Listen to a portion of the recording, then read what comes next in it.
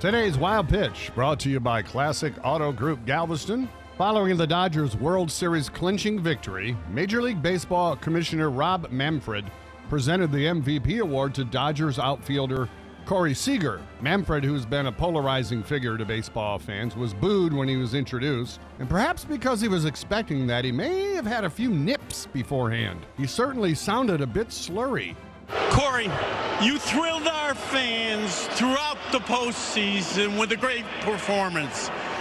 You led the Dodgers to a World Series victory. Wow. Let's hope that Manfred wasn't having a medical issue, and it was just a visit from his old cousin Jack. That's today's Wild Pitch.